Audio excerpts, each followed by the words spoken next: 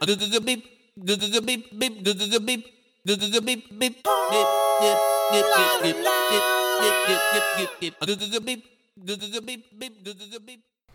here with Sobi So, a good friend of mine, a clever dude, a son of Africa and Syria, a solid man, an entrepreneur, a motivational speaker, just like an overall guide, in life. He's just a very well-rounded person, and that's why I brought him on, and you're going to get to know that yourself. So much love to give. Thank you, man. I appreciate the introduction. I feel humbled. Yeah. I'm glad to have you on, man. You just got back from Senegal, right? Correct, yeah.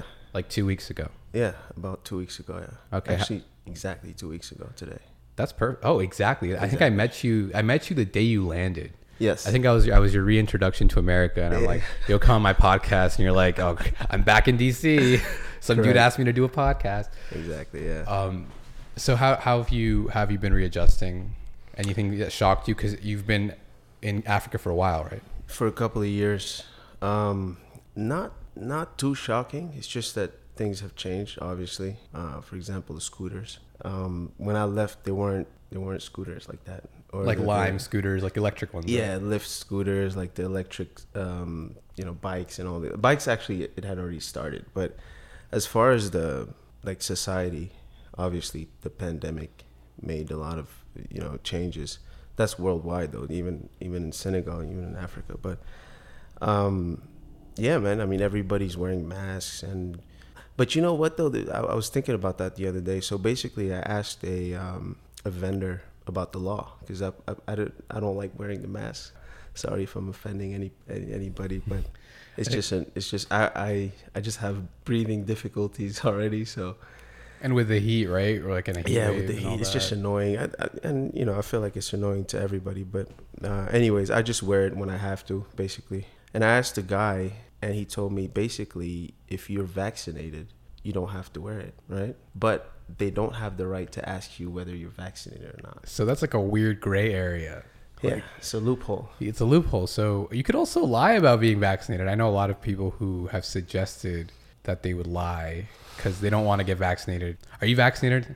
I know I can't ask you, but You can't ask me. so you can't even answer. So Don't I'm going to plead the fifth on that one.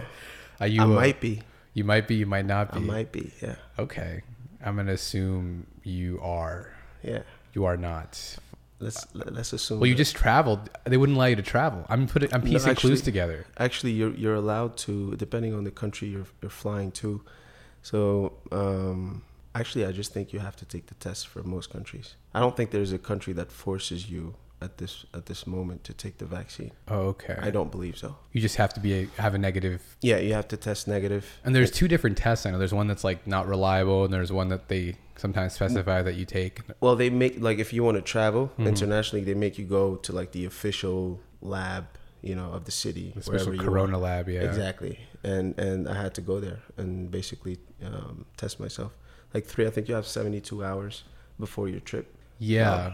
Yeah, you're right. Because I was at the airport traveling domestically, but I think someone in front of me in the ticket line was traveling internationally, and he was fighting with the ticket counter woman because she was like, "Oh, your test was supposed to be 72 hours," and he took his I think it was 90 hours before. Yeah. And they wouldn't let him go to Amsterdam or something. They're not going to let him go, so he's going to have to reschedule. Rebook. And Yeah. the airlines are pretty flexible with that. Obviously, with the pandemic, They have to be. They have to be. So, but yeah, it's annoying, man. It's just different. And I think that this is just the beginning, because we're probably gonna have more procedures down the line. You think there's going to be like a second wave, third wave, like another strand? We're talking about this other strand that might set things back.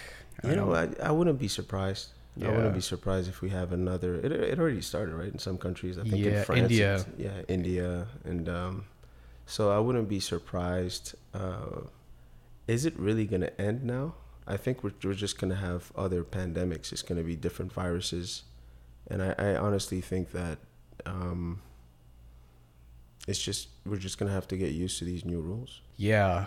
I mean, honestly, I don't mind. Like, I think for some workers, I kind of like how food workers or service workers are using masks now. Because now that I think about it, like if you go to Chipotle or like Subway, and like when they're making your food, they're a sneeze away from you getting the flu for 2 weeks. Yeah. Well, this is all about perspective, right? Because me coming from Senegal, in Senegal, you don't have. I'm not okay. How can I say this and be respectful? Yeah, there's not the same. I know the same. It's the same thing in Sudan, right? There's Yeah. not the same health procedures. Exactly, not at all. Especially Yeah. for me, if you buy a sandwich in the streets, for example, forget the whole hygiene aspect. Like No actually gloves. nothing. Yeah. Like the guy is basically handing you your change, and then he's on to the next sandwich, and he's touching the meat and Yeah. and putting the mayo in the sandwich. And I actually believe that this is one of the main reasons why a lot of underdeveloped countries, I'm not going to say all, because some of them got hit pretty bad, but in Senegal, for example, if you listen to the media, it was kind of bad, but I don't think it was that bad. I don't think it was as bad as it was in France, for example, or in Italy or in Spain. And I think that it has a lot I'm not a scientist. Again, You got Dr. Heisenberg on your shirt. you know though. what I mean? But I honestly believe that our immune system is used to much harder conditions. It's just obvious. And then the funny thing, one of the things that's frustrating to me is that we're not talking about that. So before the pandemic hit, it was like huge warnings from the international organizations like the how do you call it, OMS, World Health Organization. WHO. Yeah. Yeah. I said it in French actually, I think. But anyways, and they were warning us like it's going to be bad because obviously we don't have the infrastructure, we don't have the healthcare system to deal with this kind of. I mean, nobody did, right? Even the US and Yeah, it was a huge shock. Yeah. So the fact that the result didn't look like what we predicted, right? Like, why aren't we talking about that? So like why everyone has a really weak immune system. Well, not that. Why did some of the poorest countries, like, economically, right, Yeah. did better than some of the most powerful countries? Like, So my theory on that, so there's two theories, right? There's the idea that Africans have more exposure to germs and stuff like that yeah, in everyday life, so then they were able to have better immunity. But there's also a perspective that it just people weren't getting tested as much, right? Because the testing facilities weren't as strong. Where here in the U.S., everybody was True. getting tested. But also, if you look at deaths, you can't hide deaths because deaths are like, those are recorded Yeah, and of everything like course, that. yeah. You might have COVID and you not know, but like if you die, you die. So if you look at deaths, even the U.S. was like one of the leading. And I think you're right. Probably has to do with exposure, maybe vitamin D, yeah. because the sun. The weather is definitely a factor in my opinion. Mm-hmm. Because you're staying indoors during winter time, right? So you have more contact. During summertime, it's almost always summer in West That's Africa. true, yeah. So you're outdoors. Because we don't even, the whole distance thing, man, we never respected that. Yeah. You get into a public transportation, like a bus, man, people are like literally, right next to each other. People in Sudan were going to funerals for people who died of COVID and like hugging and shaking hands, Yeah. which is ironic. People were saying don't host funerals, but then people were hosting funerals. So it was like a little weird, but I think it's just a culture. And the thing is, if you look at what really is, like when we talk about diseases, we have other diseases and other medical conditions that have worse results. You know what I mean? As far as the amount of deaths and things like that. So if you look at cancer, diabetes, we have much more victims of those diseases than COVID. So I think people didn't really take it seriously because of the numbers. Yeah. In my opinion. So they didn't really relate to it because they didn't see people dying from it necessarily around them. So they were like, well, this is foreign to me. It's not for me. Yeah. And then that's my opinion. No, it's valid. It's valid. It's definitely at the end of the day, I think we're not going to know exactly what it is because the virus is so different and it affects, even the vaccine affects people different. Yeah. And the vaccine is like a little bit of the virus, right? Of course. So, I mean, you drink alcohol, the effects are different people. You smoke weed, you smoke cigarettes, same thing with anything that we deal with. So yeah. So speaking of Africa and immunity, you were born in Senegal, right? yes, So born and raised in Dakar. Dakar, yeah. Dakar, awesome. And you came to the U.S. at like 11 years old, or? So it's pretty interesting because I came twice. So I first came in '97, so I was 10, Okay. and I lived in the same area, so in the DC area, Yeah. in Virginia specifically, for 2 years. So we lived there from 97 to 99, and then we flew back to Senegal. So I finished high school and in 2006, and we lived from '06 to 2018, and then That's a big chunk, yeah. and then I started like going back and forth. And I went to Senegal, I came back, and then so. And what do you do in Senegal as an entrepreneur? Do you were telling me you do there's some farming ventures, some Correct, yeah. So as far cropping. as what's like my main activity, yeah. like my income basically is a service for pets. All right, so for dogs specifically. So we do boarding, we do dog walking. I have a small team, dog walking, and we do obedience training as well. Okay, so you train dogs as well. Yes. Okay, that's really cool. And you work mainly with which communities in Senegal require this? Because when I think of Africa, when I think of Sudan at least, and I can't speak of all of Africa, when I think of Sudan, I feel like if someone told me there was a pet sitting business or like, I would be like, where, who is demanding such a thing? Like, For sure, you yeah. know, you wouldn't think it exists, but what was your experience with setting that up in Senegal? And are you the first person to do that? No, I'm not the first person. It's funny. I had the same opinion about that. So I was like, I'm not going to, because I was doing it here, right? So I was working with Mo, with Capital Pet Sitters. So it started in DC. So I was familiar with that industry. Yeah. And so I would go to these, there's organization in Maryland called Your Dog's Friend. And basically they want to decrease the amount of dogs that are adopted and returned because of Bad behavior. bad or something behavior, like that, yeah. or whatever it is, anxiety, or they bit the kid or whatever. So I started there. That's where I got introduced to the whole training aspect, right? So, but when I was going to Senegal, I never thought that this would actually work there, because like you said, like who's gonna need this service there? Yeah, So, like I've seen how dogs are treated in Sudan, Yeah, at least. Like, exactly. you know, Right. there's no obedience there. There's not, Yeah. dogs like kind of do their own thing. So you have people that like dogs, but it's just a small percentage in your mind. Yeah. But that small percentage could be interesting when you open a business, because you're actually one of the only ones. Yeah. And when I went there on vacation in 2016. A friend of mine introduced me to his friend who was already in the field. And yeah, that's basically the guy who kind of mentored me and guided me and showed me how it worked in Dakar. Because you know how they say think global, act local. 'Cause Yeah. obviously our community is different, like as far as how you provide the service. And so I started alone. And I started with a couple of clients. And once my clientele started to increase, I thought that I needed help. So I hired the first guy, and then I hired the second guy, and yeah, so that's how it went. And You got a little team together. yeah, as far as the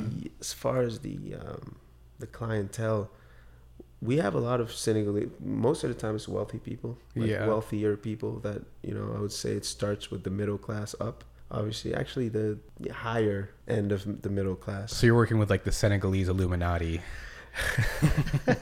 This is what I'm hearing, man. I'm not gonna say that, Yeah. but yeah, it's just basically a lot of expats and people who can afford it, because you have to be able to afford that kind of service. Is obviously How much do you charge? So it depends. I have people who I charge. It's like on a subscription basis. Like Netflix. Exactly, kind of thing, literally yeah. like Netflix. Yeah. I charge more than Netflix though. Yeah, I 'Cause hope so, I man. have much less subscribers, obviously. Yeah. So it's all relative. So I charge. I could charge like about $60 all the way to $250, depending on how many dogs you have, Okay. depending on what you need, and depending on how many times we come to your home. So if you wanted me to walk your dog every day of the week, obviously it's going to be more expensive. Mm-hmm. If you want me to take care of 2 dogs and do obedience training, you know, for the next 3 months, obviously if you have 1 dog, and then, you know, people bargain over there. That's part of the culture. Yeah, even the expats, they kind of learn. Actually, you'll be surprised, but yes, They bargain harder. Not harder. They don't bargain harder because they respect service a little bit more. Yeah. Because they're used to it in their countries. Like if you're in the U.S., you know, if you get good service, then you need to pay for it. Yeah, right? there's like a tipping culture here as Exactly. well. Yeah, but yeah, it really depends on the service that you need. So what's the most sought out service? Is it like the obedience training? Is it the pet sitting? Is it the walking? I would think it'd be the training, but you tell The me. training, I would say, yeah. The I'll training. confirm that because that's what people, they call you. They're like, my dog is acting crazy, or my dog is, lunging on other dogs. Or he's jumping on my kid for safety purposes, right? You have a big mastiff. You want to control the dog before. Oh, massive. So these are like purebred dogs. Yeah, These aren't just most like, of the time, yeah. You ever get like a mastiffs. street dog that's like? Oh yeah, a lot. But a lot of expats adopt street dogs, Okay. and the street dogs they have like a wild side. They're harder to train. Somewhat, because genetically, obviously, they've been in the streets for a long time. So They're out here thugging, man. Exactly. They're trainable, but you just have to work a little bit differently. And you with would them. charge them more for the street dog because Not necessarily. more hours. Not necessarily. Honestly, it's really the price is really like a little bit. It's like the vibe. It's like I don't. If you're a cool guy, man, and you tell me, oh, look, I'm a student. Yeah, you'll work with me. I'll work with anybody. Yeah. I'll work with anybody. So I'm not like too strict on, I'm going to charge you this or that. I don't believe in that personally. Yeah. That's super cool. And also, do you ever feel like you get a dog that's like, because there's this saying like, you can't teach an old dog new tricks, right? Mm-hmm. I don't agree with that saying. Have you ever taught like an old dog new tricks? Yes. Okay. I have. Remember the first conversation we had about programming, right? Yeah. So the dogs, I believe that it's just a program that they have in their mind, and when you train them, you change the program, right? Yeah. But with repetition and with just new rules, so you teach them new rules. So it might be shocking to them, and I don't hit dogs. I don't, obviously I don't use. I correct the dog. How do you correct bad behavior? So it depends on what behavior we're talking about. But if we're talking, for example, about the dog pulling on the leash, Yeah. like that's because he has no rules. Like he feels like he could do whatever. So he's going towards the other dog, and he's pulling because he wants to go after a scroll or whatever. And there's a way to correct him with the leash. You have collars, like training collars that you put him on. It's like basically there's a way to pull the leash like very quickly, and it kind of shocks him. Like he turns on, like, what the hell just happened? So is it like an electric shock? Or? No, you don't have to. You have electric. I don't use that one. Yeah. It's you with your hand, the way you pull it. So you just kind of jerk it. Exactly. I see. So exactly, like very quickly. It's a quick pull. It's like a pop. It's like a quick pop. So it's uncomfortable, but it's not harmful. No, it's not harmful. Yeah. Some people will say it is, and so you have this community of positive dog trainers. So they use the positive methods. They use like crystals and stuff. Like, no, they basically don't. The way I see it is they don't correct the dog. It's all about like influencing the dog to get the good behavior with rewards, right? And I don't agree with that, because like what system in our life doesn't have negative consequences? Like you always, like if I park right now in a handicap, they're gonna give me a fine. And that's the incentive to not do it. Exactly. That's one of them. The punishment is the incentive to not park there. Not 100%. That's a factor, right? Definitely. That you think about that. Why did I take like 10 minutes to park? Because I didn't want to get a ticket. And then if I do something good in society, I get rewarded, right? But I can't just fix the issue of behavior just by rewarding, in my opinion. I have to correct you so you know which limit not to cross, because I correct you. Yeah. And then I'll reward you if you have the good behavior. So then you can stay within that window, and then we can work together. But if I never correct you, then you don't know your limit. Like you don't know when you disrespected me or when you did too much. So so that's my whole thing with dogs. I do correct you. I do it in a very humane way. I mean, you can go online and check it out. It's like you have 100,000 different trainers, and they each have their own methods, and but it's a pretty cool job. I like it. Definitely dips into psychology, and you mentioned programming and stuff like that. Oh, for sure. So has dealing with dogs helped you in your? Because I know you're very fascinated and you're very involved in like human psychology, the idea of programming, the idea of learned behavior, unlearning, deprogramming from old behavior. Yes. Setting new kind of neurological pathways in your brain to have like a more optimistic outlook on life. Yeah, just a better life. A better life. Just a better life, period. Sunshine. I think so. I'm a student of the human mind. The thing that I think fascinates me the most is your mind, because it's is the most sophisticated and the most powerful piece of technology we'll ever have access to. It's funny how you buy a Tesla to a human or an iPhone and they get super excited, but they don't realize that they have a much more powerful machine. Yeah. Like the machine that made the Tesla exactly. is your brain. Exactly. But they, because of programming, again, they think that no, only Elon Musk can create this, or only Steve Jobs can create this, or only, whatever. Because they don't think that they can. So they think that their brain is limited and that you have other people who have brains that are unlimited or that are, capable of doing things that they're not. And I don't agree with that. I think that people don't study their minds the way they should. And I think that the world would be a different place if we taught those things to kids, for example. Early on, so you wouldn't have to go and deprogram. The program would just be there already. Exactly. So most people, the saying, think outside the box. So what does that mean? When you hear people say, "Oh, think outside the box." Well, the box is the established psychological understanding, right? It's like it's the programming, the program, the software, the app that's in your mind. Exactly. But it's funny that that's even a term, because is outside the box really outside the box, or is it just another program? Well, it's definitely outside the box. It's outside of that application that you have, right? But how many different boxes do you have? It's unlimited. But what's the box that's going to get you out of the box? It's really going to open up. So what's going to change your program? What's going to change your program? Okay. So, again, I'm not a scientist, but this is just based on the research that I personally did myself. I've been really looking into these things in the past 2 years, I'd say 3 years actually. Mm-hmm. Since my last trip in the U.S. That's when I started. When you came back? When I came back from Senegal. And then you took that information to Senegal? I was on a mini. So when I first went to Senegal, I went through a kind of like a mini depression, I would say. Yeah. That's because it's different, obviously, because you have to readapt as an adult. Because when I left, I was a kid.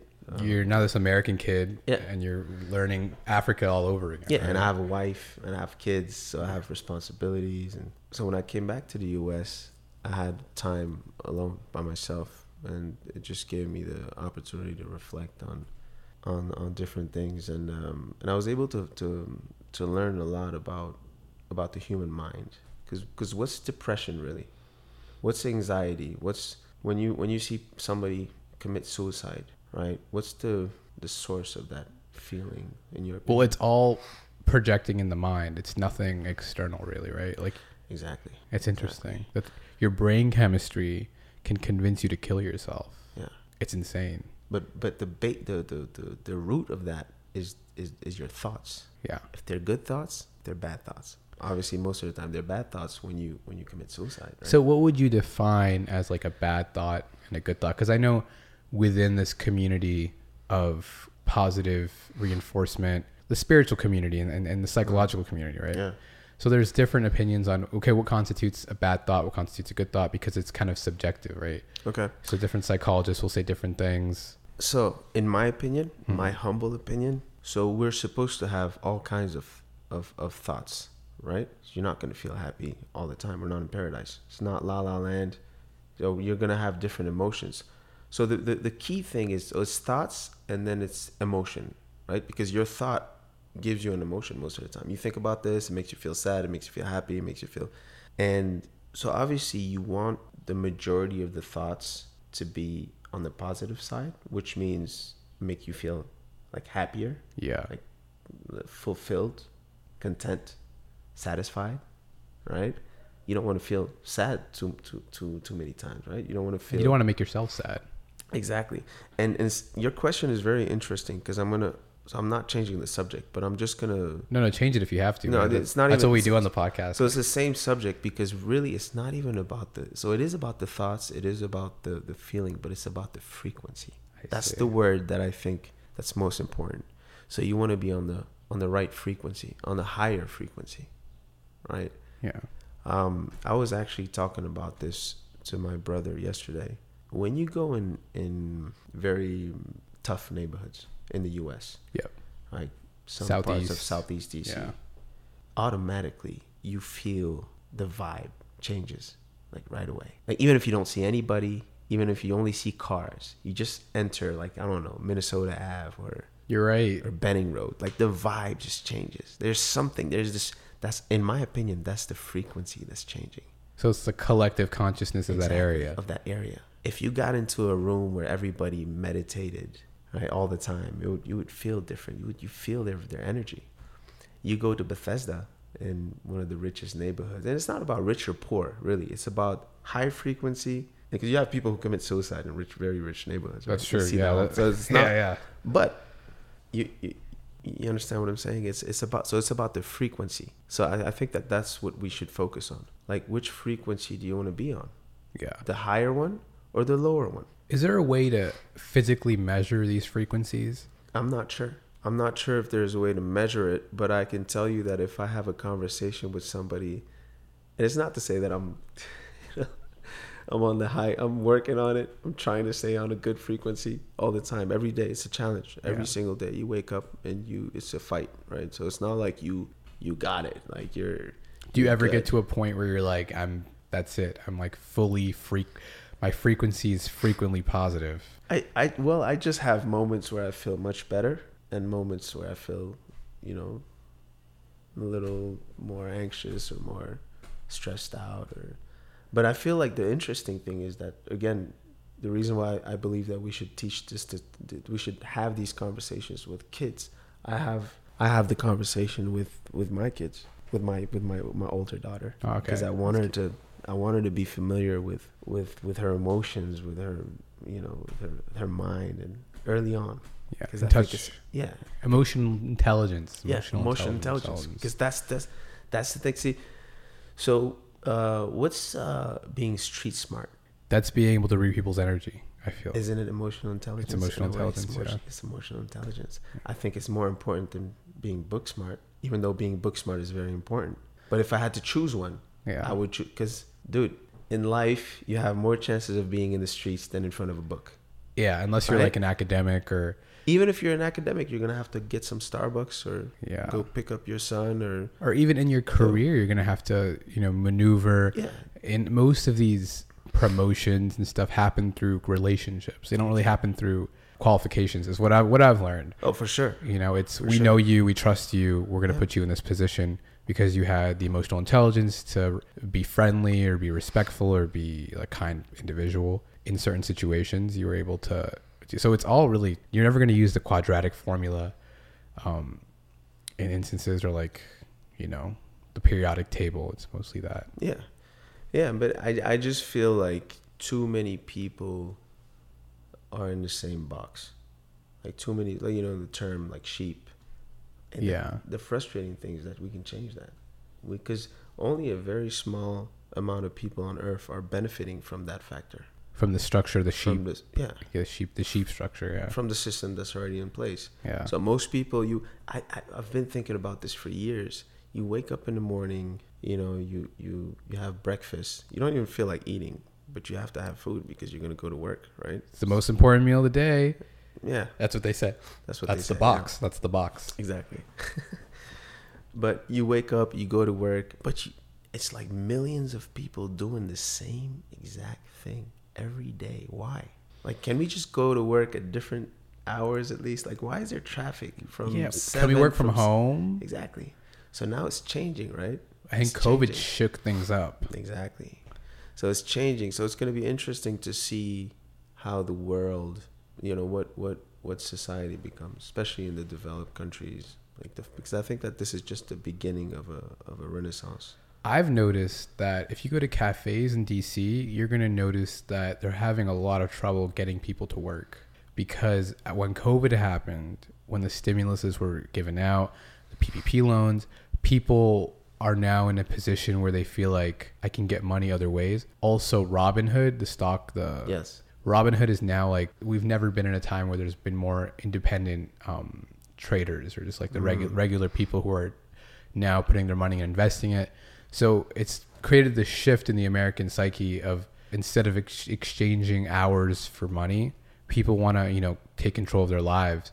So this is actually really good. My theory is that people are going to become more self-aware. They're going to use their time better. So I think it's a positive change. And also, the government might have to come in and pay people higher salaries Well, to get people to work more. I think that, like you said, I think it's a good thing. I think that we're going to have good outcomes after the smoke clears, because the smoke is still here, in my opinion. Definitely is. As far as, well, we could already observe things like universal income, Yeah. right? So now it's a thing. We were just talking about it. Well, that's what the stimulus kind of was, right? It was a taste of that. It was a taste of that. But because if you really think about it, if you don't do that, what's the alternative? Mass poverty. Mass poverty, and then what? And then war. Exactly. You People know, will start like stealing protesting stuff, and stealing, and like it's gonna go bad. Like Civil unrest. And the people in Bethesda and the rich people. What's the point of being? Didn't Confucius say being rich in a poor country is a shame? Is nothing to be proud of? I think I'm paraphrasing. Well, that's interesting, because if you go to most underdeveloped countries, that's what you will see, right? If you go to Senegal, you see the difference between the rich and the poor. It's just, I mean, it's Well, you work on both sides, kind of, right? Like you see, I feel like you, with your job, you're able to kind of like, you're in this world and you can also see this world. For sure.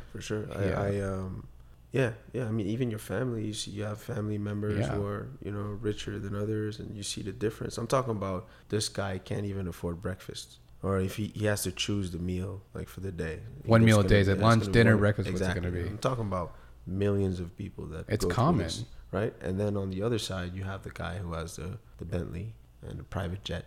Yeah. And this is real. Like, this is actually going on. So as far as the rich guy in Bethesda, I can relate to that, because that's what people go through. Mm-hmm. Is it a good thing? No, obviously it's not, because the money is not distributed. But to me, again, it's not about necessarily distributing the money. It's about sharing the right program, because you can give $1 million to a broke guy. When I say a poor guy, I'm talking about poor in his mind, not financially. Because to me, being rich or poor is not about what you have in your account. It's your state of mind. Either you think in a poor way, or you think in an abundant way. And again, I'm not judging any of those people, because it's not their fault. You received a program from your parents, and your parents received a program from their parents. It's very difficult to change the program, because most of the time you're not even conscious that you're in that matrix. Wow. That's why you rarely see a Jay-Z, right? Somebody who comes out of Marcy Project, is that what it's called? In Queens, right? Yeah, in Queens or no, Brooklyn. Isn't it from Brooklyn? Yeah, Brooklyn. And it's like, what, 1% of people that get out of those neighborhoods and become billionaires. Why? Because you have to change the program. You have to be first conscious that you have the wrong program. You want to be. I don't think anybody wants to live in a poor neighborhood for life. I don't think anybody wants their kids to go to the worst public schools in the country. I don't think anybody wants to have food stamps and the worst cheese and the worst steak. But you know what's interesting is that you think that you don't, but sometimes these things become so familiar, that the toxicity becomes so familiar that you don't want them on some level. Yeah, logically, I don't want that. I want to be wealthy. I want to sustain myself. I want to be independent. But then on some level, you find people getting attached to these things, to their neighborhoods, to a dangerous lifestyle, because it's all they know. The program has become home to them. But isn't that ignorance? It definitely is ignorance. Because you ignore the fact that you're able to be in a better state, to live, to have better conditions. If you could change the situation in a minute, you would. But you probably think that it's so hard, and there's so many obstacles. I got to go to college. I got to go to this. Because you have all these limits in your mind, right? You think that, oh no, you need the degree, you need this. You've made all these. Have you read the 4 Agreements by? I have. I didn't read it, so I'm not. You listened to it? I listened to it too. I didn't read it either. Yeah. And that's the thing. That's the cool thing. So most of the information that I get is from audiobooks. So you're an audible learner. You learn by listening. Yeah. I'm the same. And I read sometimes. I'll read like an interesting article or a book. The 4 Agreements is a very small book, so you could read that book easily. Yeah, in a day or less. Yeah. But you'll read it in like 2 hours. So if I'm walking 3 dogs, I can finish the book. Yeah. Like 3 hours. You know what I mean? So I use my time. in a wise way. Industrious with your time. You're Yeah. Because it's the most important currency. It's the most valuable currency on earth. Time is not money. I think No, it's more valuable. Time is much more than money. Yeah. Go ask a billionaire who's dying Yeah. if time is money. He'll tell you. Go ask a billionaire who can't see his daughter or who can't see his wife because she left him. Ooh. What's most valuable? Yeah. It's all subjective at that point. Yeah.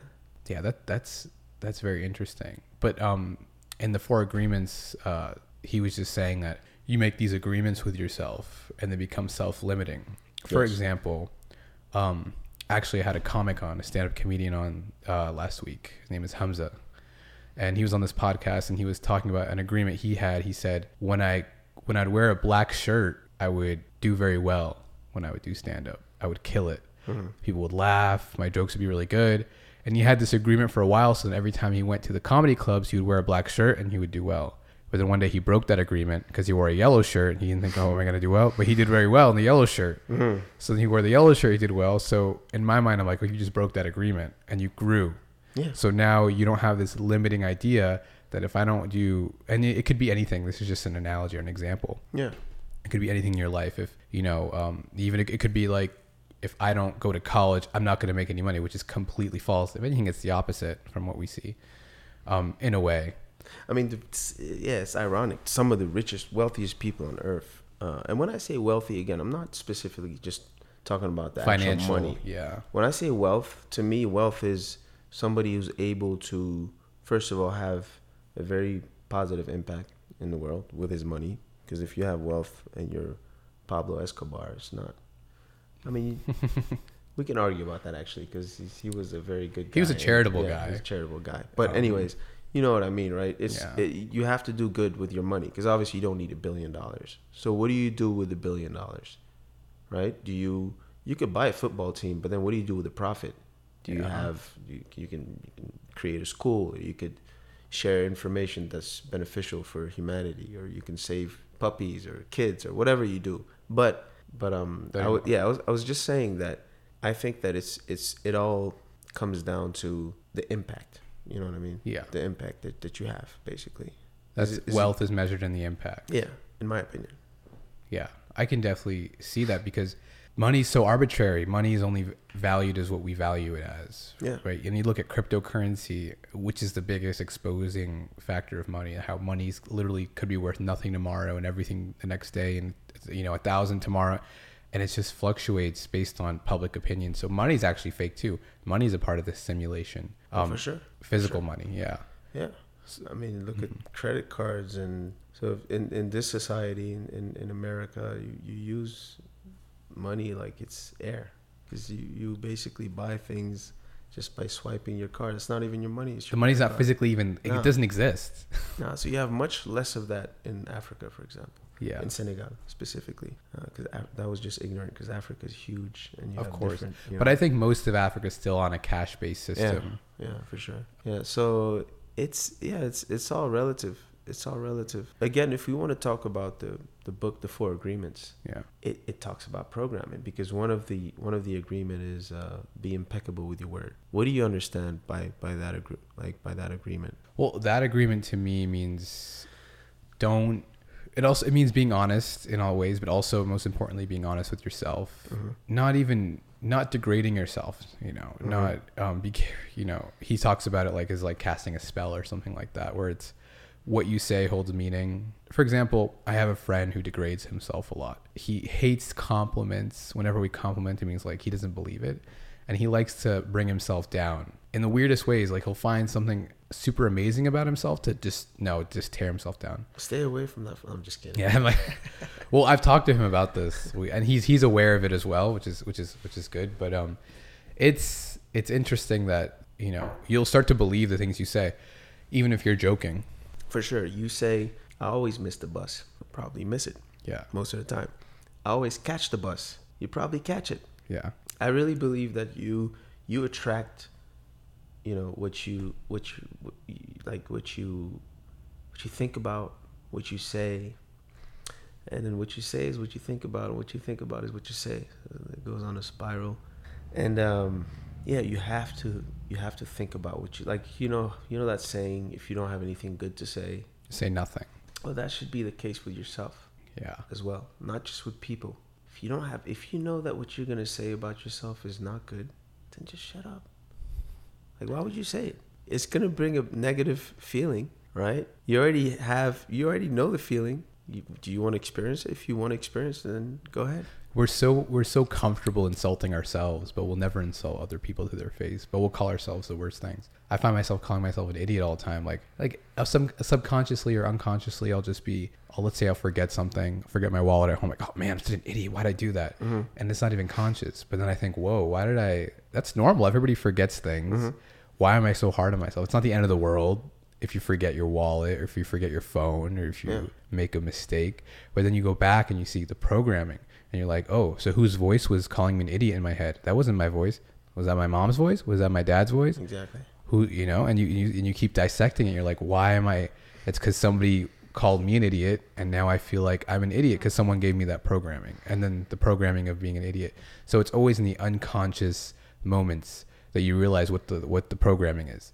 When you're not thinking, when you're like, oh, you stub your toe. I'm such a this. Whoa, the programming just revealed itself right there. Wow. You're such an idiot. Who said that? Look at that. What you're saying is very interesting because, so I follow this guy, this scientist on YouTube. His name is Bruce Lipton. You should look him up. He's very interesting guy. And he talks a lot about that. He talks about programming, right? Most of the things I learn actually is from that guy, from that scientist. So thank you, Bruce Lipton. Shout out to Bruce Lipton. If you ever listen to this. So basically he explains that from 0 to 7, that's where you get the initial program. Right, from your parents, you have these thousands of rules, like don't touch fire, don't open this door, don't do this, don't do that, don't say bad words. And it's a program, right? Yeah. It's all these rules that you get from 0 to 7. What if you only hear your dad say you're stupid, like you'll never amount to anything? What's the difference between that kid and the kid who hears his dad say, you can be an engineer, or you can be a pilot, or you can be a doctor. You can be anything you want. Here, I'll show you online. This is the degree you need. Like, imagine the difference. It's a totally different program that the kid is getting. After 7, like, the human mind starts to settle a little bit. It becomes less of a sponge and more of a victim to its environment, because then you go to school. Right? At 7, you're already in school. You're in first grade, I believe. So you have to follow the rules now. Now you get in the matrix, right? And you come back home. The indoctrination. Exactly, right? But that's why I do my best not to judge people, because it's really not their fault. You call this guy a racist because, he represents this flag, he has a Confederate flag, or he wasn't born like that.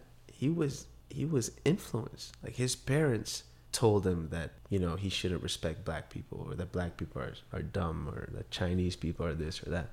He wasn't born a racist. He was born a human being, right? Oh, the rich, funniest phrase that I hear. Oh, the rich are getting richer and the poor are getting... Obviously, because the poor receive the programming of the parents. The programming of poverty. Exactly. And the rich, like, for example, I hear people say Donald Trump is dumb, but he's rich. Why? Because he got the programming. It has nothing to do with being dumb or smart. He just got a program. Do you think Donald Trump is the king of positive affirmations? Yes. Yeah, I agree. That's actually one of the things that I like about him. I'm not a fan of Donald Trump as a president or as an entrepreneur. Some sides I like, some sides I dislike. I don't necessarily like what comes out of his mouth. His politics are a little frustrating, It's very divisive and, very problematic. But he does, you're right, with the positive reinforcement. Yeah. It's interesting. He said he would be president. He did it. He did it. And even during the term, the way he speaks, like, we're gonna build the wall. He speaks it into existence. Yeah. He spoke his presidency into existence. Nobody thought that he would become a president, but he became a president. That should be a good example to anybody who wants to become anything they want. Like, you could, even if the whole world says you can't, you can. It doesn't matter what your politics are, what you do. There's something to that, because when it happened, I was just like, whoa, wow. Everybody was so surprised, but he just was so strong in his conviction and believed it. And then again, we're not Trump fans. We're just psychoanalyzing his behavior. Yeah. I'm not a fan of politics, period. You're not a political guy. No, I'm not. I think that I grew out of it. When I was younger, I used to have sides, but now I think that it doesn't resolve the issue. Mm-hmm. Like, how many times did you vote in your life? Like, if you're a 6-year-old guy, you vote. How many times did you vote? Like 10 times? I don't know. I'm not good at math, but so every 8 years or 4 years, every 4 years, right? You vote, right? And what changes? Like, if you really want to change your life, I'm talking about your life on a personal level. On a personal level, yeah. Which is the point, right? When you live your life, first you're only in charge of yourself. First, that's the first thing, and then when you become powerful enough or influential or whatever, then you can change the lives of others. But first, you have to focus on you. Don't look for a politician. Look for your mind.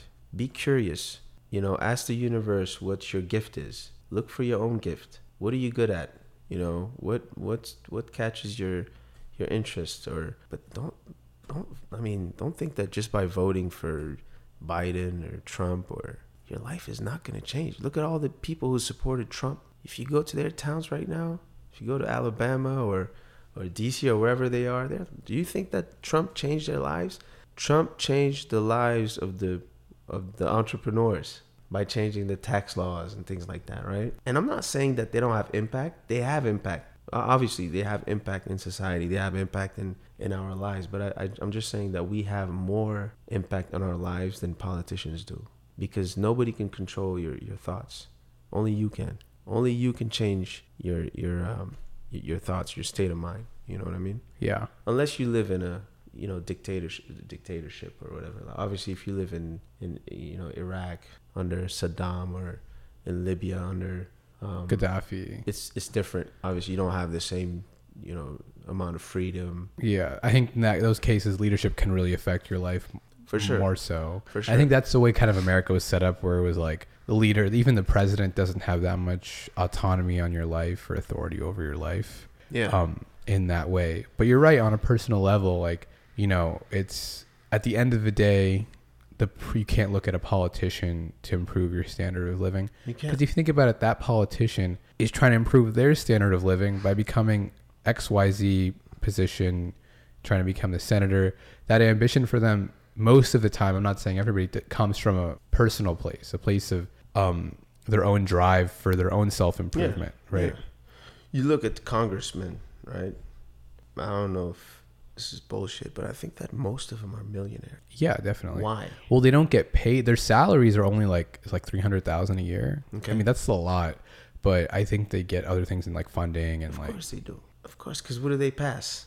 You know what I mean? Mm-hmm.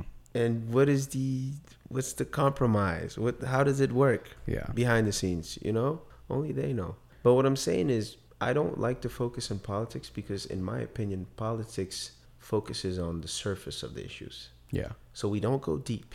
Oh, we're going to create jobs. That's not what's going to change my life. What's going to change my life is you giving me freedom of thought, freedom of, physically, or a job isn't really freedom. No, give me like real education. Teach me to become self-sufficient, independent. That's what people want. People want to be happy. Yeah. A job is not necessarily going to make you happy. Like $16 an hour, $15, that's not going to change much. Do you think there's a way society can function without jobs, with people just living independently, freely, without this idea of like I have to go to work, I have to work a certain number of hours? Will there always be people who have to do that, or can we live in a completely independent society where no one has to live like that, where everybody's just free to create, just kind of a community of creators and artists and people who don't, nobody has to work at a coal mine? Yeah, I think that at some point it was like that, right? If you go like 300 years back, I think that we were most farmers. Most people were farmers. So you would actually grow the food yourself, and your family would depend on that, right? Or for your neighbor or whatever. You're kind of going back to that, right? And we're actually, I think that we as humans are going back to that. And look at the sharing economy. It's not perfect yet. Yeah. We're not there yet, but this is just the beginning. So Uber comes out, and DoorDash or whatever.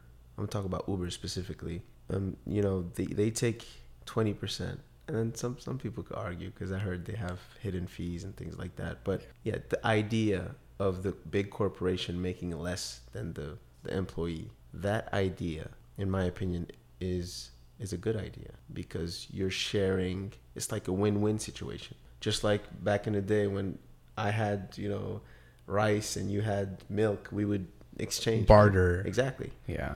So I think we're heading there. Now, I don't know how long it's going to take. Is it going to take 50 years, 100 years? But look at how things change. I mean, if you compare our lives to our lives in the 90s, it's like super. If you could go in the 80s or in the 90s right now and you had a conversation with somebody in the metro in DC. Yeah. And you told that guy or that lady, we will soon have a machine that will have almost any answer in the world. You think that person would believe you? Well, that was during the crack epidemic, so they would think you were probably on crack at that time. Exactly, right? Exactly. If I need to go somewhere, I could just type the address and it's going to take me right there. And somebody picks me up in their car.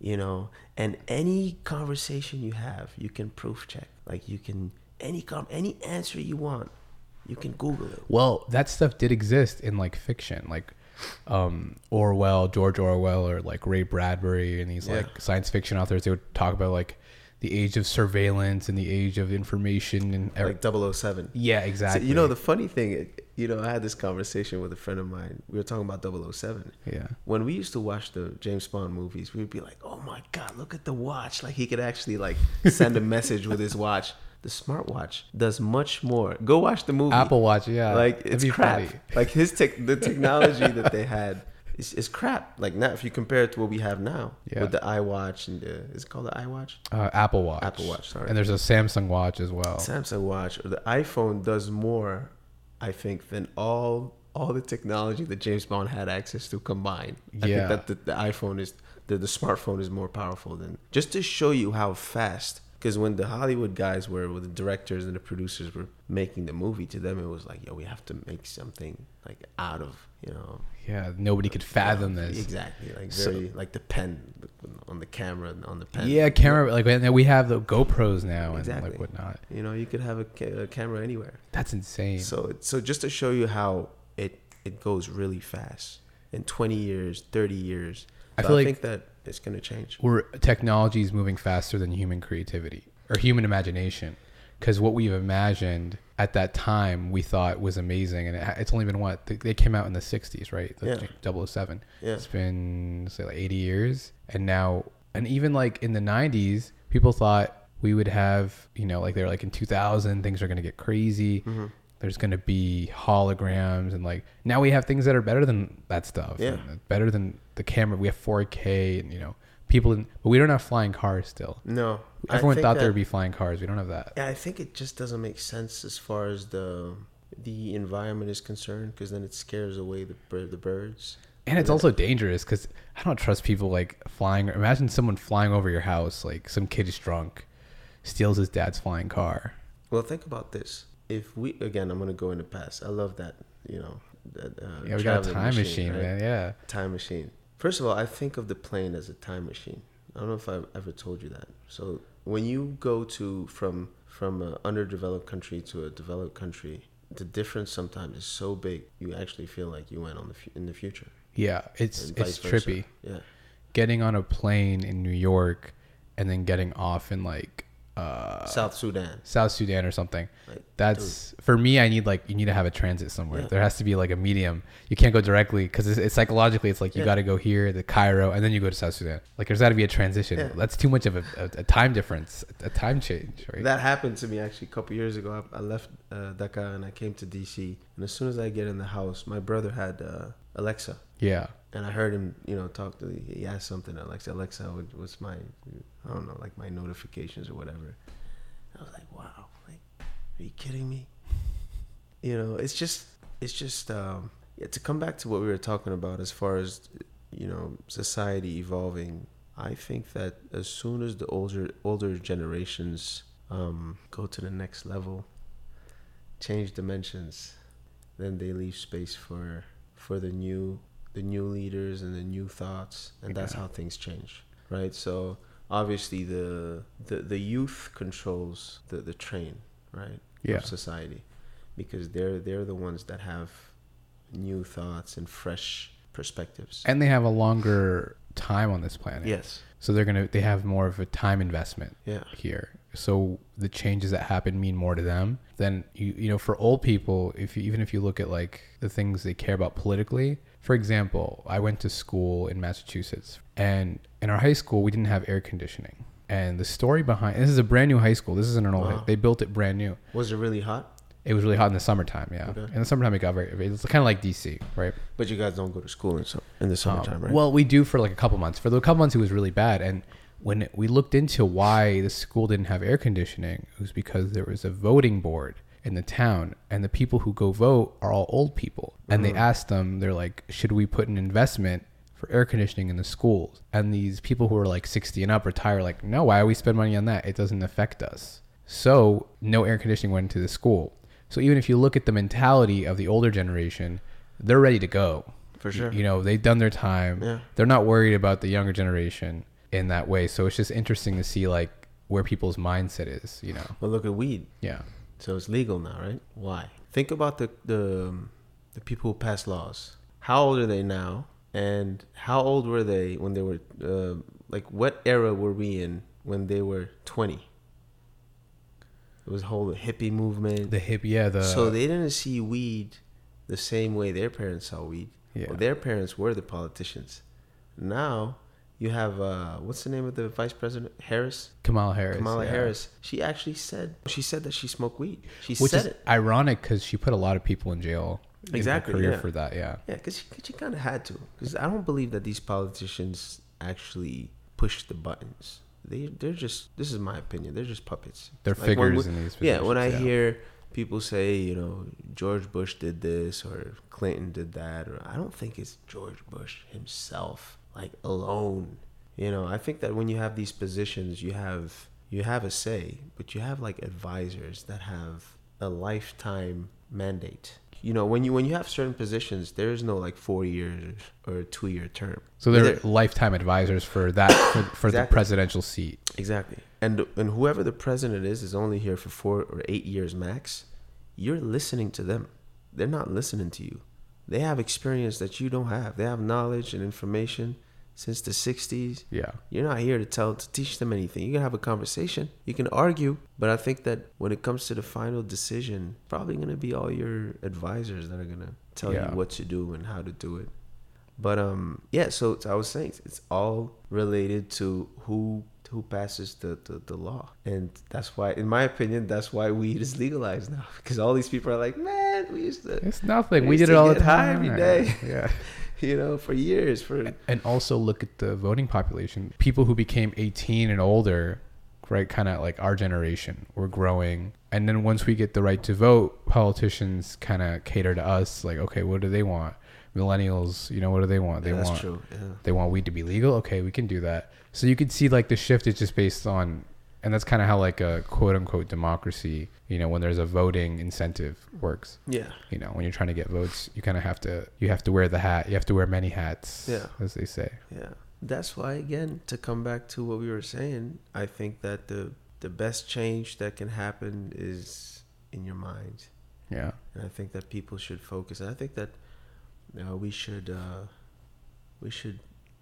teach kids that we should inform them that they have a very, very powerful piece of technology in their head. Just put that seed, and then they're going to be curious by themselves and question things, you know, but we don't do that.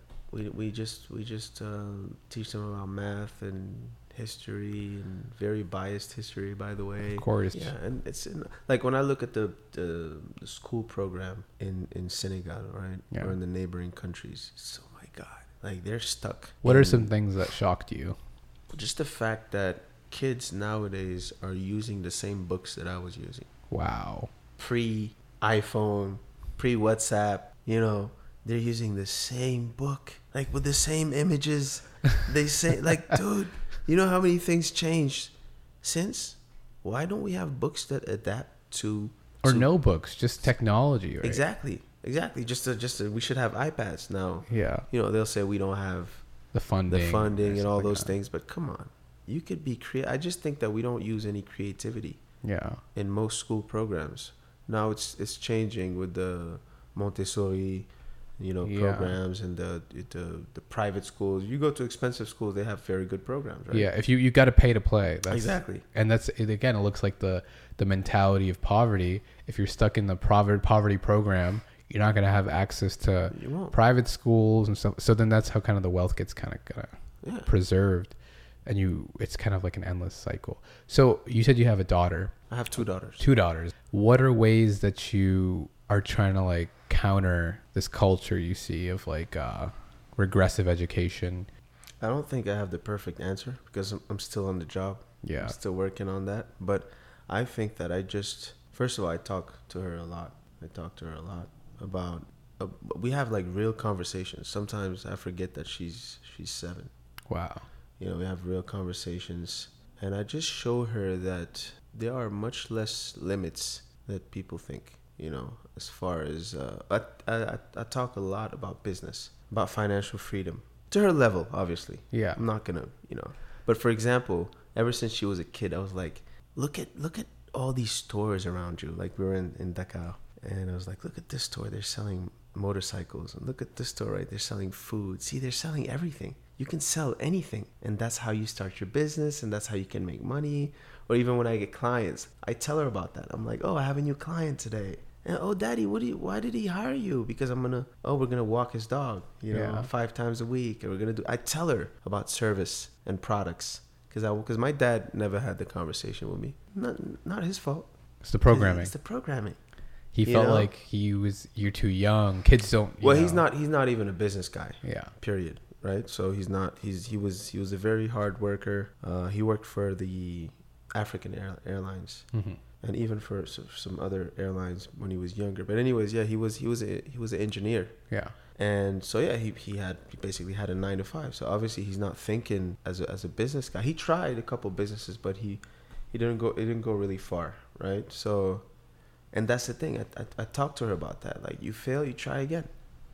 Don't be discouraged because you didn't get to do that. All right, you cried and you wipe your shirt off and you keep going.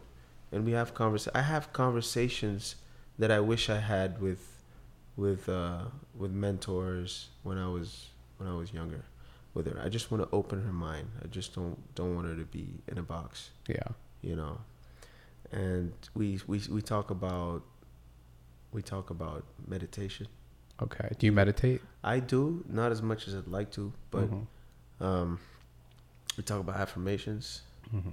Like, so there are a lot of, this is for all the parents out there. There are a lot of meditations for kids on YouTube. Wow. And it's a great way to fall asleep. So like you lie in your bed. You lie in your bed and then they tell you stories about you being in the middle of the forest. There's this weird like fox. visualization. Exactly. And it makes you, most of the time it makes you sleep really quickly. Yeah. Right? And you have the versions, the adult versions. Okay, so right. How are they different from the kid versions? Like, well, it's just the animal's different or something. It's like you're watching an adult movie. Yeah. And like the vocabulary is not going to be the same. So they're going to use words that are much easier to understand. Might be kids. more relatable to Yeah. Things that they relate to, like a 7-year-old would relate to a story about animals and Have you tried like Kundalini yoga or different types of like there's different types of meditation that involve kind of like breath work, and there's also like the basic meditation where you're just kind of closing your eyes and breathing. But there's a lot of like the world of meditation is so deep. Have you explored the depths of No, I've explored yoga, just regular yoga. Yeah. With the mantras and the different poses and things, but as far as like the breathing aspect and not in depth, no. Yeah. Tell me about it. So I would really recommend it because you were talking about kind of like your energy and the vibrations and the frequency that you're on. So when I do Kundalini, I don't do it every day, but I did this course and you kind of use the sciences. Your breath is connected to the energy, your life energy, or call it your life force energy, your chi in Eastern, or your Shakti also in like the Vedic tradition. And it's a way of harnessing it and increasing it. So I've realized, like, I've noticed when I've done it, I do feel different, and I feel like this weird tingling sensation of this energy traveling up and down my body. So that experience is just kind of makes you go, what is that? Because science can't really explain what is, what that is. So that's why I do it. So is it with breathing and just being still? Yeah. So like you'll do different poses. Like for example, like you put your hands up, and you kind of put a fist and put your thumbs out, and you'll do like a breath. It's called breath of fire, and you'll breathe up like a lot, and you'll do for like maybe a minute, and then you'll just relax. And then when you're relaxing, you feel like it's like this weird like chi moving up and down your body, up and down your body, up and down. And then after you feel so good, and you feel more energetic. It's very subtle, but I would recommend you try it. Definitely. It's just I'll take more information. Yeah. I recommend everybody try it and just kind of see, because there's definitely subtler things to our existence. I think we both like experimenting with that. If it's like programming, if it's like energy levels, just to give yourself a better life experience. For sure. Can you say the kind of yoga it is again? So Kundalini yoga. Kundalini means snake. Okay. In what language? And I think it's Sanskrit. Okay. So like it's like ancient South Asian language, but it's not a yoga where if you're thinking of like the poses, it's not that kind of yoga. So if you're not like very flexible, yeah. you don't have to worry about that. I'm not really flexible. By yeah. The way, so most people aren't, especially with our lifestyles. Yeah. Yeah. Naturally, people just aren't. But with Kundalini yoga, you don't need to like. It's just breath. And you said you have breathing problems, right? Well, not breathing problems. I've had asthma when I was younger. Yeah. And So it helps with that. And I have allergies. A lot of allergies. So yeah. But pollen allergies and stuff like that. Dust mites. Most people have that one. Cats. Oh, so how does that work with? Well, you only do dogs then with pet sitting. Yeah. So I can tolerate it, but I'll just sneeze a lot. Yeah. And no offense to cat lovers, but I don't like cats anyway, so it's not like a big. You can't, because they can't you can't deprogram them. That's why, right? They're too stubborn. No, it's just I just don't like their attitude. I don't like their attitude. You can pet a cat for like 15 minutes and then wow. Yeah. Yeah, you're all right. of a sudden they just scratch you. And I I just feel like the dog is realer. Like it's just more honest with. If he doesn't like you, he'll just show you. Yeah. Do you find it strange when dogs don't like people for some reason? Like for no reason at all. Like for some people, they just won't like them. No, because it happens to me. Oh, so you're like that too? Yeah. Sometimes you meet people and it's not that you don't like them. Yeah. But it's just the vibe that doesn't really. You mean when they see somebody and they start barking? Do you think it's like a vibe or an energy that they're sensing? For sure. I think that dogs see things that we don't see. Just like a kid. So I relate. I like to compare my toddler to dogs a lot, to puppies. Yeah. Because they behave the same with their reward. The rewards and the corrections. I compare that a lot. It works the same, and the way you distract them. For example, when they're young, if they have a tantrum, my solution to that is to totally change the direction. So let's say they're crying because you're not letting them wear their jean or whatever, pair of jeans. All right, so you pick the baby up, and then you're like, oh my God, look at this bird. And most of the time it works. He distracts them. She's like, oh, what are you talking about? And then she looks at the bird, and or you just change the subject. And with the dog, it's the exact same thing. Okay. Right? How do you change the subject with a dog? So basically, let's say he wants to lunge at another puppy.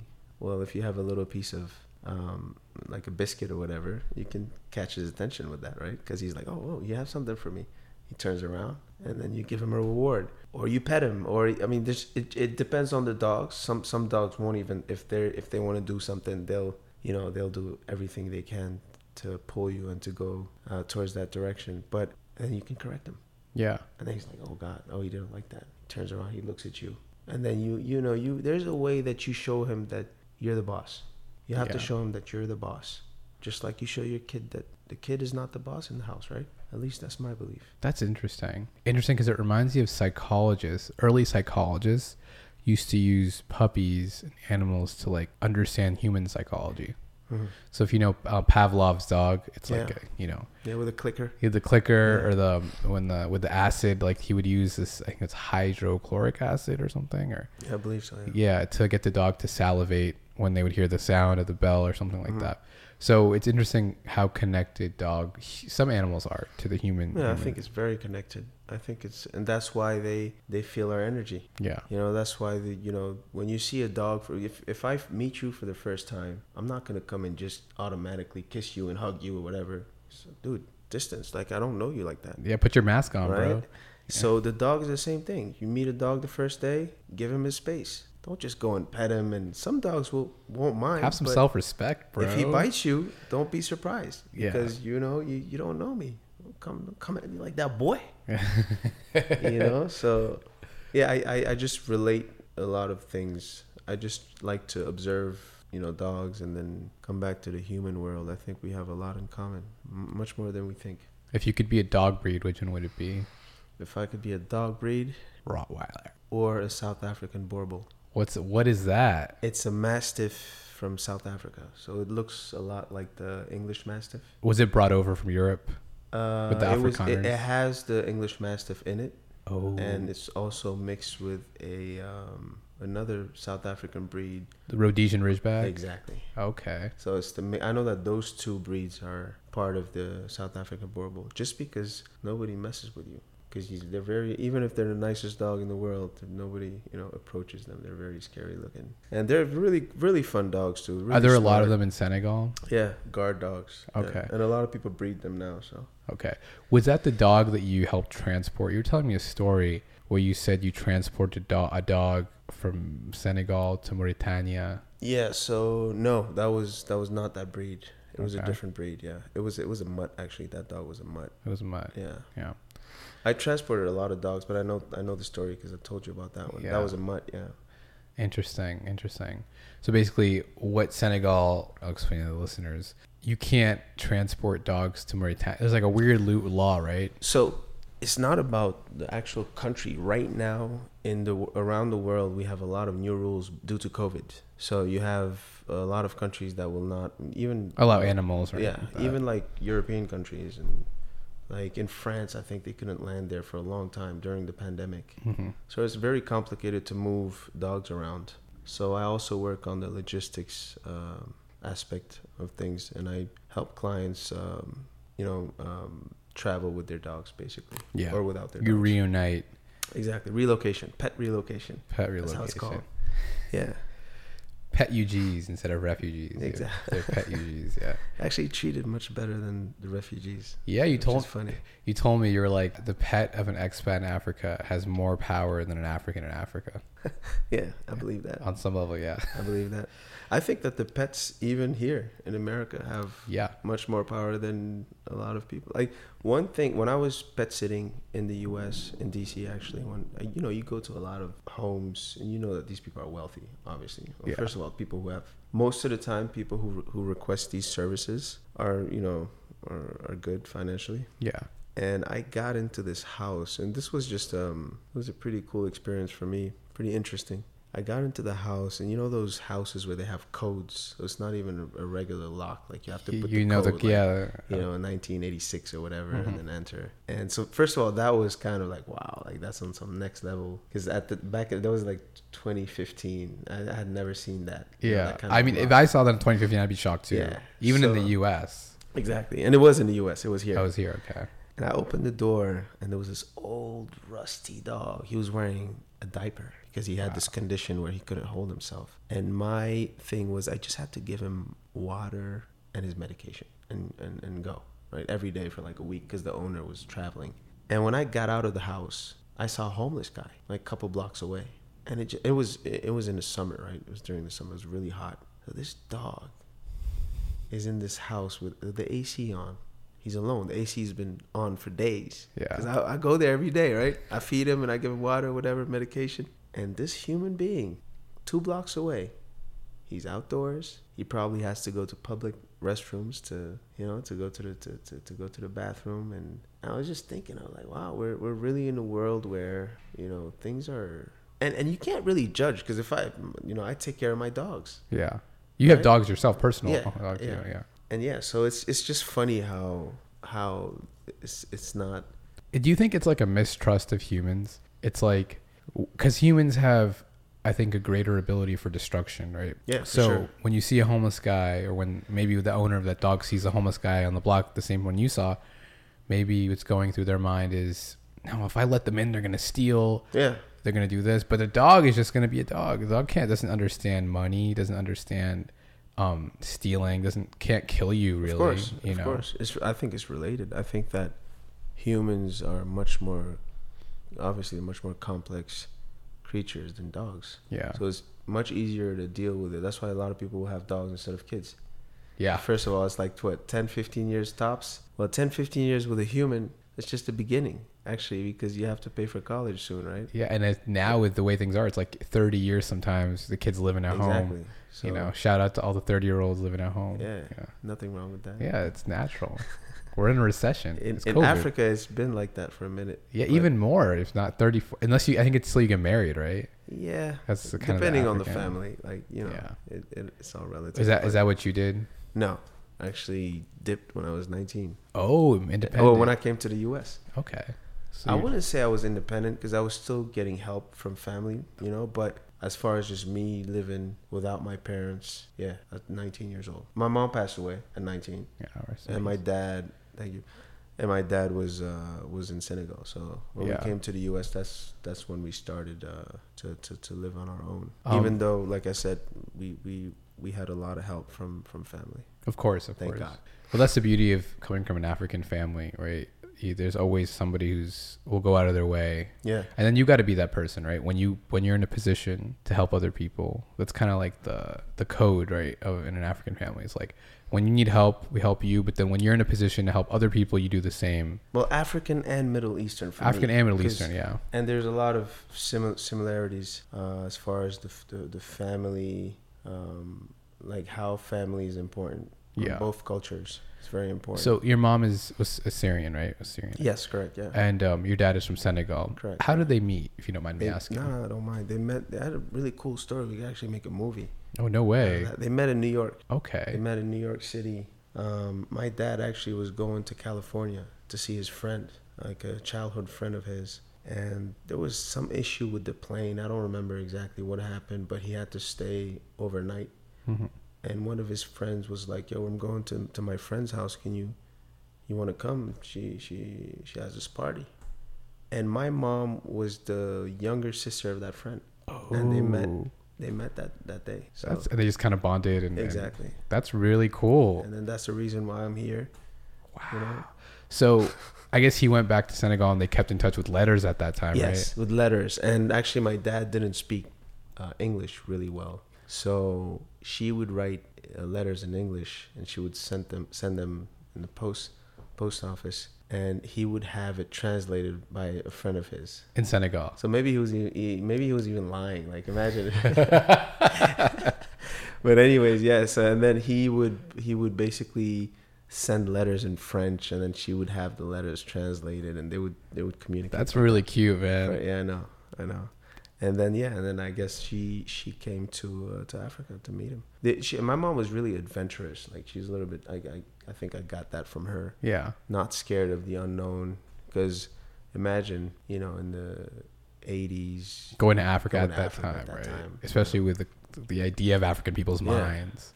Like, like undada undada undada.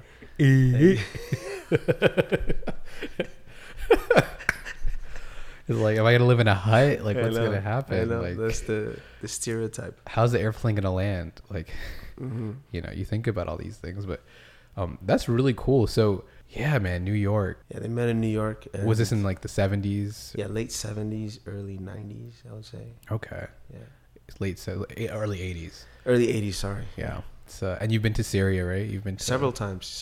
Yeah, when I was younger, so my dad used to work for this for the airline, so we didn't pay for tickets. Dope. We only paid for taxes, so we would travel a lot. Yeah. Every year, my mom would go see her family, and she wanted us to be close to our family and to know our culture, our Syrian side. Yeah. So we went there, several times. The last time I went was in, I think, 2000 or something. That was like 21 years ago. It's a long time ago. But I have vivid memories. Yeah. Yeah, I know. I had a lot of fun They're very good experiences there. That's good. Very good memories with my cousins, and we were like the black cousins, so we were, everybody wanted to. We heard about you guys. Yeah. Yeah, it's kind of fascinating to them. Might have been the first black people they ever saw. Probably, yeah. Especially and my in dad 2000. is much darker than me, obviously. Yeah. So I remember the kids would always be around him because like you said, it was probably the first time they saw, especially when we went in the village, like in the in the suburbs and Yeah. like far from the city to see our cousins. And now, unfortunately, the situation is pretty bad. Yeah, with the political and the devastation that happened. Yeah. Do you know how to debka and do like the traditional Syrian dances and stuff like that? No, not at all. No. I've seen it. Obviously, I see my mom would love to dance and to sing, and but no, I don't. Yeah, that's dope. I'd love to visit Syria one day. When was the last time you went back home? You went to 2015. I went for a wedding. Okay. And it was fun. It was things like whenever I go back to Sudan, things are always changing really quick, and it's probably like that in Senegal too. Yeah, for sure. Yeah, like they change so rapidly. So like now I've heard like there's been even like a cultural shift in Sudan where it's like it's become a lot more like liberal and like very relaxed in terms of just like social and things of that nature. That's what I've been told. But I'm assuming, so you guys have clubs. I'm sorry if it's ignorant, but you guys Oh, no, have that's clubs a good and things like question. that? Or bars or... No, there's no bars. There's no alcohol. But there's like underground clubs, but they're not official, right? So it's like somebody would like rent like a big apartment and like clear it out and make it look like a club, and they would invite people on the low. So it was very like you have to know somebody to get in. And then the party would be crazy. It'd be like wild. And then, but how about the music? Like, don't they hear the music? Well, they don't. I guess. Yeah. At some point, the cops will come and clear it up and be like, "Hey, you guys gotta cut it out." But for the most part, nobody snitches. Like, unless somebody actually from the government or from like the police station like hears unless it. they want to mess with you. Yeah, unless they're trying to. And a lot of times you can bribe them. But this is 2015. Okay. I think things are a lot more relaxed now because there was like a regime change. The government changed. Now it's I think it's a little more like liberal. It's a little more pro-social mixing and parties and stuff like that. How about Senegal? Is alcohol legal in Senegal? Oh yeah, super legal. It's legal. Yeah. Okay. I mean, it's a Muslim. It's not even a Muslim country. It's a secular country, right? Yeah. So we have Christians. We have majority Muslim, obviously. Yeah. But I believe that the majority of people who drink are Muslim. That's funny. This is my opinion. I like Senegal because you guys have a very cool understanding of religion, right? It's not a hard line. There's still a strong spiritual tradition, but it's also like not inhibiting, right? It doesn't get in the way of your life.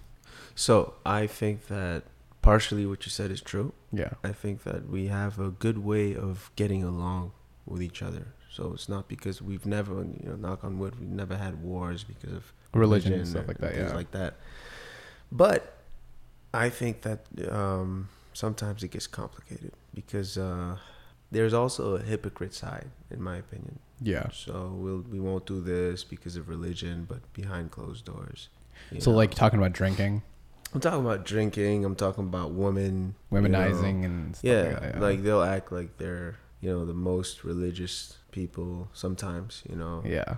And everybody knows what goes on. We live in the same city. We know what's up. News travels fast. So that's just that side that I dislike. Yeah. Which is just stop judging people. Just live your life. As long as they're not doing anything illegal, let people live their lives. But you'll knock somebody for whatever reason, and then you do the same thing, but you just don't do it publicly. You know what I mean? Yeah, that is very, very true. I think I told you my brother-in-law is from Senegal. I didn't know that. No. Yeah. It's a very cool country. A lot of positive sides. There's this feeling of freedom that I have when I'm there that I cannot really explain. It's not a political freedom, right? It's no, not at all. Is it a racial freedom? I don't know. Maybe it's because when you're in the U.S., when you live here for some time as a black man, and you get pulled over every now and then, because we all do. We all have some dirt, right? Yeah. And Even if you don't have dirt, even if you don't have dirt, You'll get right? pulled over, You'll yeah. get pulled over, and then just the paranoia. Sometimes you're like, "Oh, what's gonna happen?" Even though I believe that it's, if you respect the cops and you behave a certain way and you make them feel comfortable, most of the time you're good. Most of the time. most of the time, there's definitely those Yeah, exceptions that obviously. we see on TV. and Yeah, stuff. we've seen cases where you did everything right, but still, You get shot you or get something. shot, you get Yeah. killed, or you get. But yeah, maybe it's that aspect. Maybe it's on the legal, because you can bribe any cop over there. Not any cop.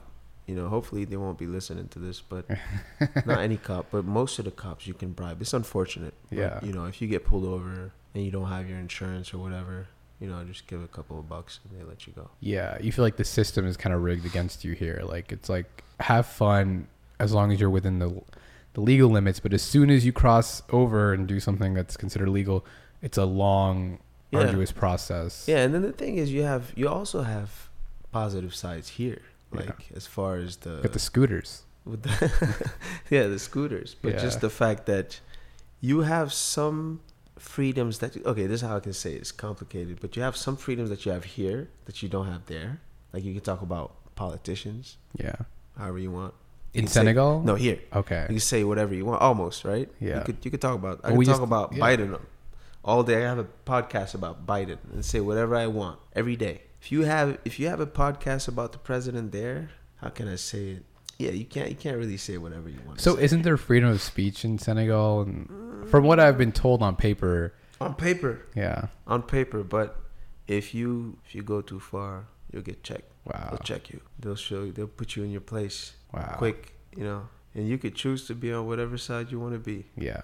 Or you could be neutral and just shut up. Again, if you think that politics is going to change things, and if you think that that's your purpose, I respect that. Yeah. But yeah, it comes with consequences. It comes with a lot of compromise Yeah. for you, for your family. Even here, really, if you really think about it, even here, because There are limits. This is the thing. In the U.S., you can say whatever you want to a certain extent. Because think about it. So as long as you stay on the surface and you don't really influence the masses, you're good. But when you start having too much influence and when your voice starts to be too powerful, you also get checked. Because think about it. When did, and I don't want to go all political, but when did Martin Luther King get killed? It wasn't when he was negotiating with, it wasn't when he was talking about Non-resistant, non-violence, integration. And all that. Yeah. It was when he started talking about economic empowerment, if I'm not mistaken. Because that now you change the program. And now you're including more than just black people in Yes. the conversation. You're talking about everybody. Yeah. These are, when you talk about universal laws, you show the world that we're all human. That all this race thing is bullshit. And the truth comes to the surface. And I think you get checked when you do that. The way it's enforced here is a little different. Yeah, just like they say, talk to some friends. They're like, well, there's briberies in the U.S. too. Of course there are. Of course you can bribe people. Yeah. But it's on a very high level. You can't bribe. If you get pulled over and you're drinking and driving, you're in trouble, man. Yeah. There's no way you can give $100 to the cop and he'll let you But the way go. it's going to work is if let's say you're a kid from Bethesda and your dad is very important. It's going to happen behind the scenes. So he's going to call the cop's boss, or the cop's boss's boss, and say, "Hey, this person, my son was pulled over, and you know me." And then he'll go down the line, and they'll get it cleared. And like I said, that you have to be very influential, and you have to be high up there, right? But like as far as your status, your position. But in most underdeveloped countries, you get pulled over if you have money to change that guy's menu for that dinner, you're free. You're free to go. And sometimes they even say, they're like, dude, you got something for me, man? I haven't had dinner yet. They'll ask it. Yeah, Wow. he'll be up front. Like sometimes, let's say that you get pulled over and you show everything is legit, right? You have your insurance, you have your registration, driver license, and the car is perfect. And he'll be like, dude, can you just, just give me a little something? So when you bribe, like, let's say I'm bribing and I give a certain amount of money, do they ever say, "Oh, you got to do better than that"? Of course. I want some steak. Of course, yeah. Sometimes you give them, you I feel bad that I'm talking about this. Like I'm talking about my people, but that's the truth. Anybody who lives in Senegal knows. I mean, like, it's not even a Senegalese. It's Yeah. all over the developing exactly. world, not just Africa. Yeah. He's like, yeah, just come on, man. You have to do better. I'm not touching that. And sometimes they just bullshit because, like, 10, 15 minutes later, that's the same amount that he gets because I don't have any more. And it's a whole art, right, where you have to know how to, because they have a lot of ego. Yeah. They have a lot of ego. So you can't really show them that you're bribing, even though you are. You're And that considering is- it like a gift. Exactly. So Okay. me, the way I do it is I say, can I pay how do you call it? When you get a ticket, like when you get a citation. Yeah. Like I'll say it like, Can I pay it right now? Yeah, can I pay the citation right now? Even though I know that I'm never getting a receipt. It's Yeah. not a citation. Yeah. This is going in your pocket. But this is, so you just change the language just to let them have their dignity. Yeah. Even though we all know you're being bribed. So Yeah. I'll be very respectful with the way I speak to them. Language is important. That Very. reminds me of. So there's something you can do if you go to Chipotle or any restaurant, right? You know how they charge you for extra stuff? Extra like guacamole. Yeah, or like Yeah. extra like chicken, right? Tell me, please. There's a loophole, and it's all in the language. So you go there and you never say extra. You say, "Can you just a little more? Can you just?" If you use the word extra, boom, they're gonna charge you. I didn't know that. Yeah. Wow. So you gotta, if you phrase it right, can I have a scoop, a half a scoop, a little more? And you always ask after they scoop the first one, and then you say, because then they'll add more. It's Yeah. all like Oh, wow. the student life, man. So that's a rule? It's not a rule. It's something I've observed from like eating out a lot. Because you're understanding the server's psychology. Yeah. And because when they're trained, it's kind of like training, obedience training. Yeah. Their managers say, if they say they want extra chicken, you charge them $1.99. Yeah. But then I didn't say extra, so they're confused. But I said a little more. So I guess that doesn't really count as charging me. Yeah. Right? So, it's stuff like that. Wow, I never heard that. Yeah. It reminds me of a different subject. When you call out at your workplace. One day I was working at my old job. I'm not going to promote them. My supervisor, I became friends with her. Like, we were friends. She was really cool. And one day we were just having a conversation. And she told me, do you know that? So you basically don't have the right to ask the employee why he called out. Oh, I didn't know that. So if you, I believe it's true, right? I'll look it up, but I think you don't have because of like HIPAA violations sometimes, right? Yeah. So, what if I have cancer? What if my wife is pregnant and I don't want people to know? Yeah. Like, do I have to say like my wife is pregnant? I'm going to the hospital? No. I won't be able to come to work today. Now, obviously, if you have to miss work for several days, I'm sure you have to meet with your boss and tell him. And even then, I don't think you're forced to, like, legally. So ever since she told me that, I was kind of trying it. So I would call, because every time prior to that day, I would call and be like, oh, my stomach is hurting, or I have a headache. You have to think of something. Yeah, you always have to think of something, or my car broke down, whatever.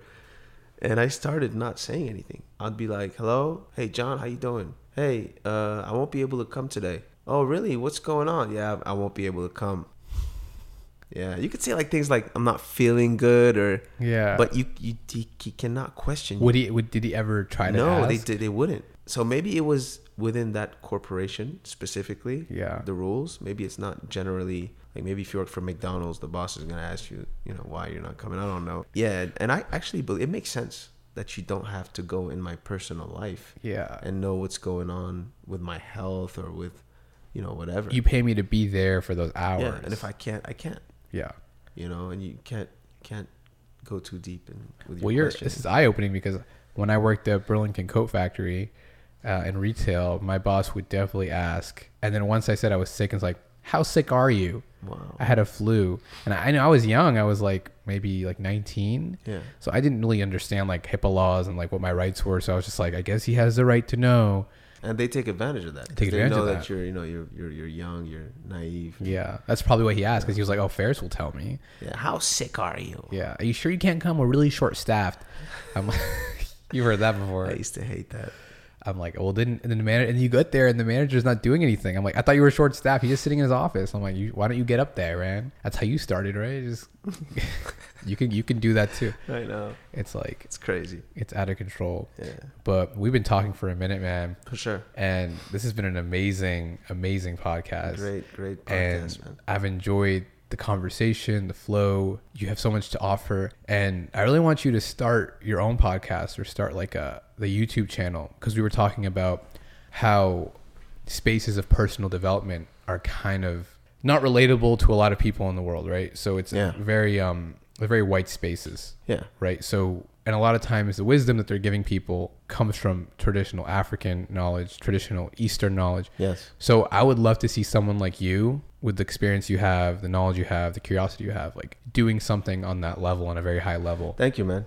Thank you. Actually, after our first conversations, you motivated me a lot as far as, thinking of starting my own podcast. Hopefully I'll be able to manifest that. Yeah. Thanks for the motivation, man. No problem. And man. Thanks for inviting me. Yeah, anytime. I'm definitely gonna have you back on again. Appreciate it. As you're here in the DMV. Thank you so much, everybody.